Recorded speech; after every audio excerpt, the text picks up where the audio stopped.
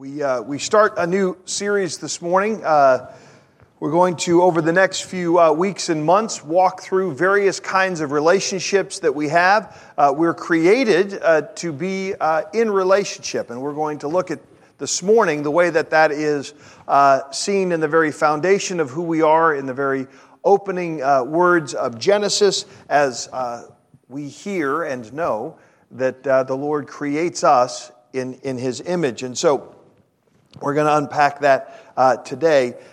There is, this tendency. I don't know if this is limited to a few odd people, but you can talk about having a certain favorite animal, and then sometimes we talk about the favorite animal being sort of our spirit animal, like we like the spirit of that and the lifestyle, if you will, of that animal. It gives us a sense of vigor or strength or wisdom or what have you. And, again, if I had a spirit animal, it would probably be a snow leopard. I'm kind of fond of snow leopards because they live most of their life alone in the mountains. And it just sounds really great. They have these amazing vistas, and I love their big tails. But yeah, so you have this beautiful animal that lives alone and in a beautiful location. And then, oddly enough, if Artis's favorite animal is the sea otter, which likes to live in family groups and float gently on its back and enjoy water and sea and snacks. And so, it's kind of odd that you would get a sea otter and a snow leopard in the same family. But, God can work these things out. But, of course, the challenge is that as Christians, we know that the spirit and the image that we have does not come from those things in creation, but it actually comes from the Creator Himself. And so we understand our spirit, that which gives us direction and focus, not to be something we derive from creation itself, but it's given to us by the Creator. And so let's look at Genesis chapter 1. We're going to read just verses 26 through 27. Hear now God's word. Then God said, "Let us make man in our image, after our likeness, and let them have dominion over the fish of the sea and the birds of the heavens, and over the livestock, and over all the earth, and over every creeping thing that creeps on earth." So God created man in His own image. In the image of God He created him. Male and female He created them. And God blessed them. And God said to them, "Be fruitful and multiply. Fill the whole earth and subdue it." The grass withers and the flowers fade, but the word of our God stands forever. Please pray with me. Heavenly Father, we ask again that the power of your word, lived out by your Son and impressed upon us by the presence of the Spirit, might again fully engage our hearts and minds and soul, that our strength might be renewed and that we might be refreshed in what it means to be image bearers, Lord God Almighty. And we pray that anything that is said this morning that is not true or useful, may those words quickly be forgotten. In Christ's name, amen. So when we move from sort of a notion of spirit animals into what the Spirit of God really is, we were created clearly to be in community. The whole point of Genesis chapter 1 is that when He gets to the creation of humanity, let us make them. Now, what we know at the very least is that it's a discussion within the Trinity. It might additionally be what is called sort of the heavenly council that sits in some way present around and in God's throne room as He gathers Himself together, as He gathers His created beings around Him. But at the very least, and clearly the focus of this text, is that the us of the Trinity wants to make something like Himself. Something that exists in community, that exists in relationship, that is designed to communicate with a being like itself, to engage in community and life together. We are created to be in community because we were created by a community. We were created by the community of the Trinity to be in community. We know this to be true because God uses the second telling of the creation story in Genesis chapter 2 as a way of reinforcing how it is not good for humanity to be alone. A human alone is not good. It doesn't mean that there's never a time for quiet or time alone, and occasionally one can be a snow leopard. That's not the point. The point is our regular, normal existence is one that is in community, in relationship, so that God, in His providentially telling the story over a longer period of time, breaking down what the creation of humanity looked like, walks us through the process because God delights in process, through the creation of Adam, and then the recognition that after there is nothing that corresponds to or creates community with Adam but God Himself, interestingly enough, God creates one who is completing and fulfilling of the human existence. God creates Eve. It is no small thing that God chooses to create a need in humanity that He chooses not to fulfill. Adam had perfect relationship with God. What do you mean Adam was alone? And yet this text tells us that it's not good for Adam to be alone. There was not one who completed community for him. We weren't image bearers without the creation of another human being. We were created to exist in community. And so what is this community based on and structured as we look at the Trinity? First, it's based in love. It is based in love that is action, and it is based in love that is self-giving. So first, a love that is action towards the other. You see the quote on the front of your worship folder. For God to exist as Father, there had to be one that the love went towards. Love of self is not the kind of love that the Bible talks about as being the love that defines who God is. God is one who loves by loving another. And within the Trinity, that means His love for the Spirit and His love for the Son, and the Son's love for the Father and the Spirit, and the Spirit's love for the Father and the Son. It is a love for the good and the glorification of the other. Think of Jesus' high priestly prayer as it's described in John 17. And all of Jesus' description and desire that the Father would be praised, that the Spirit would be glorified, that these would be seen for the glory of who they are and what they are, in fellowship and relationship with one another, and that Jesus' work and acts would bring honor to who they are. Not glory for Himself, but to the Trinity. The Father's statement at the baptism of Jesus, "This is my Son in whom I am well pleased." Listen to Him, honor Him, love Him. God the Father points to the Son. It is a love that calls the other to be in relationship and community and the good of the other. Ephesians chapter 1, we looked at it a couple years ago when we walked through our study in Ephesians, is this amazing unpacking of the richness and interplay and mutual service and love and honoring of the Trinity as they come into relationship and care for us as fallen human beings. And how they are honoring and glorifying one another in their work on our behalf, in relationship with one another. This love that is action, not mere sentiment, is deferential and submissive. And this is modeled in the Trinity. It is for love's sake that Mark 14:36 reads the way it does. If there be any other way, but not my will, but your will be done. Or Mark chapter 1, where after Jesus' baptism, where the Father has declared his love for the Son, the Spirit drives Jesus out into the wilderness. Jesus is led, directed by the Spirit.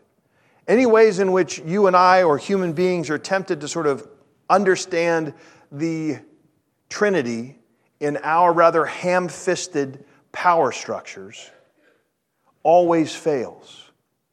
We see it through our lens of power. We pervert certain notions of submission and deference into our ways of exerting control over one another, and none of it has anything to do with love. And love doesn't even know when it's submitting, and love doesn't even really know and understand, it's conscious of what it's giving up. Now, it does in the sense that Jesus knew what he was facing when he faced his own crucifixion. It's not if he was oblivious to what was going to happen to him, but in his submission to the wisdom of the Father. For Jesus, there seemed like there really was no choice, but of course there was the ability to wrestle and to ask the question.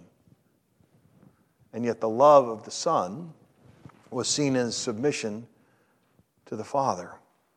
And at this moment, I want to point out also, let's not forget that the love of the Father cost him everything he had. Right? We sometimes think of the Father, or I'll just speak for myself, right? If I read non-critically and too quickly, I can get the notion that really Jesus bore the brunt of this thing. And then the Spirit doesn't have a great job because he has to live in me.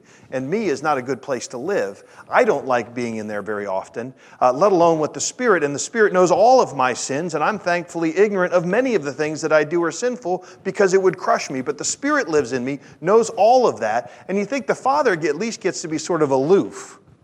Right? He sends the Son, and the Son dies for us, and then the Spirit has to live in us.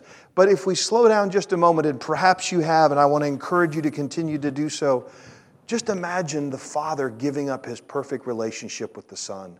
When Jesus cries, my God, why have you forsaken me?" That means the Father, whose love begot the Son, has been severed. And whether or not it was for seconds or what you and I would consider from our understanding of time, just moments. I mean, Jesus was only in the tomb for a couple of days and he was only on the cross for a couple of hours. And yet when you talk about the infinite reality of who God is, a momentary break in relationship is an eternity.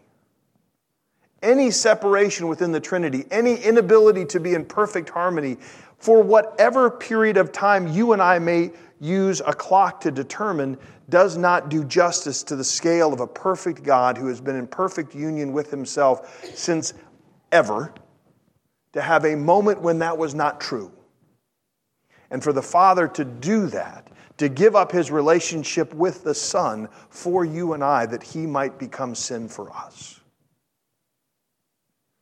As human fathers, we sometimes understand what it is to have the pain of seeing our children suffer or challenging them and seeing them have to be far away from us. If we as fallen fathers can sometimes feel the loss of our relationship with our kids when we ask them to do things that call them to be physically away from us for a period or challenge them, imagine how much more so the perfect loving Father experiences the absence and the break of relationship with his Son. The Trinity has a perfect love. Any break in that would be hell, is the very definition of the absence of God. God experienced that within himself in some fashion, a breaking of that perfect relationship for you and for me. And so love is an action on behalf of the other. It is a love that serves and glorifies the other, which is not surprising that, of course, the love then is defined often as self-giving or sacrificial. Right? We've talked about the perfect relationship within the Trinity that allows it to interact with one another, and inevitably we see that often in sacrifice, sacrifice to be apart, to set apart, and to be made holy. So when one loves, one sets the other apart. one sacrifices a part of our own significance to honor and love and care for the other. It is a sacrifice. It is, again, in its best term, that English word in its history means to set apart and make holy. It doesn't mean necessarily cutting somebody's throat or burning an animal up. To sacrifice means to give something of myself for the other, to honor the other, to set it apart and to see it as lovely and beautiful and distinct from me. Self-giving love is the honor of the other being. So the Father gave everything He had. The Son gave everything He had. The Spirit gave everything He had, that they might be in relationship and fellowship. And we see its nature when it is extended to us as they give everything they have, that we might have unity with one another again and with them. Remember, there is no way human relationships will be restored until our relationship with God is restored.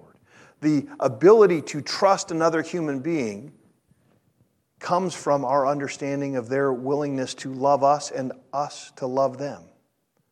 And when we've perverted love, when it's primarily driven by the self, then you are expendable. I love you as long as you're useful to me.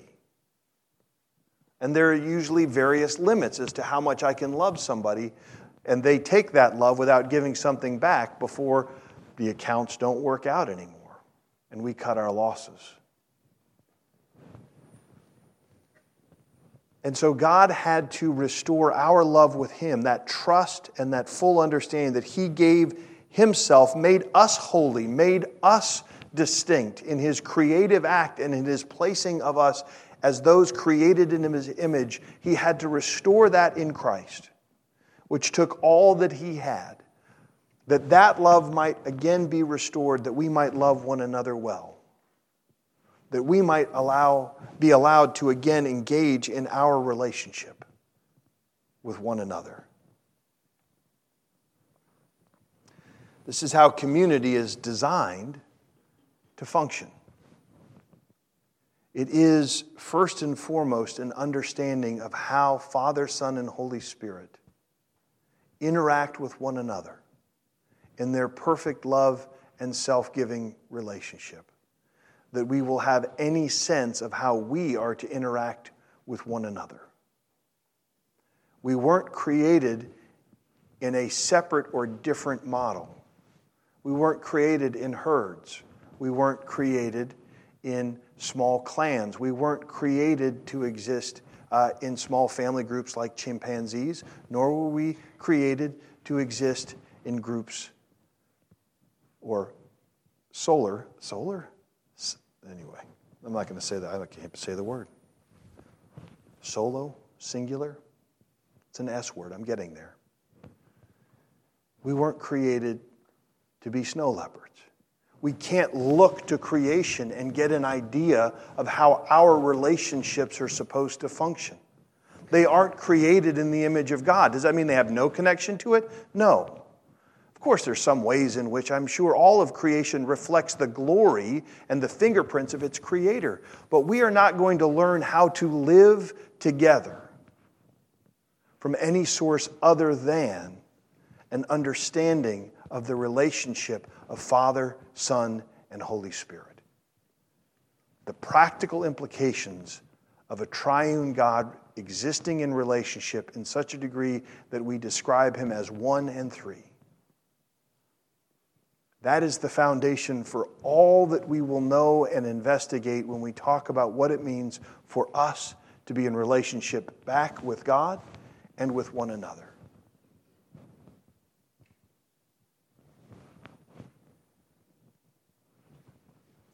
So my encouragement this week is to read Ephesians chapter 1. Read Jesus' high priestly prayer in John chapter 17. Reflect again on Genesis 1 and 2 in light of the image of what it means to be created in community, and a community founded on the very definition, the very embodiment, the very richness of full eternal love.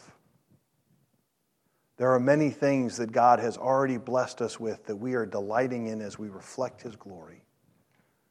But there's so much more in the richness of what it means to be created in the image of God, designed for relationships in love. Let's pray. Heavenly Father, we ask that you be merciful to the preaching of your word.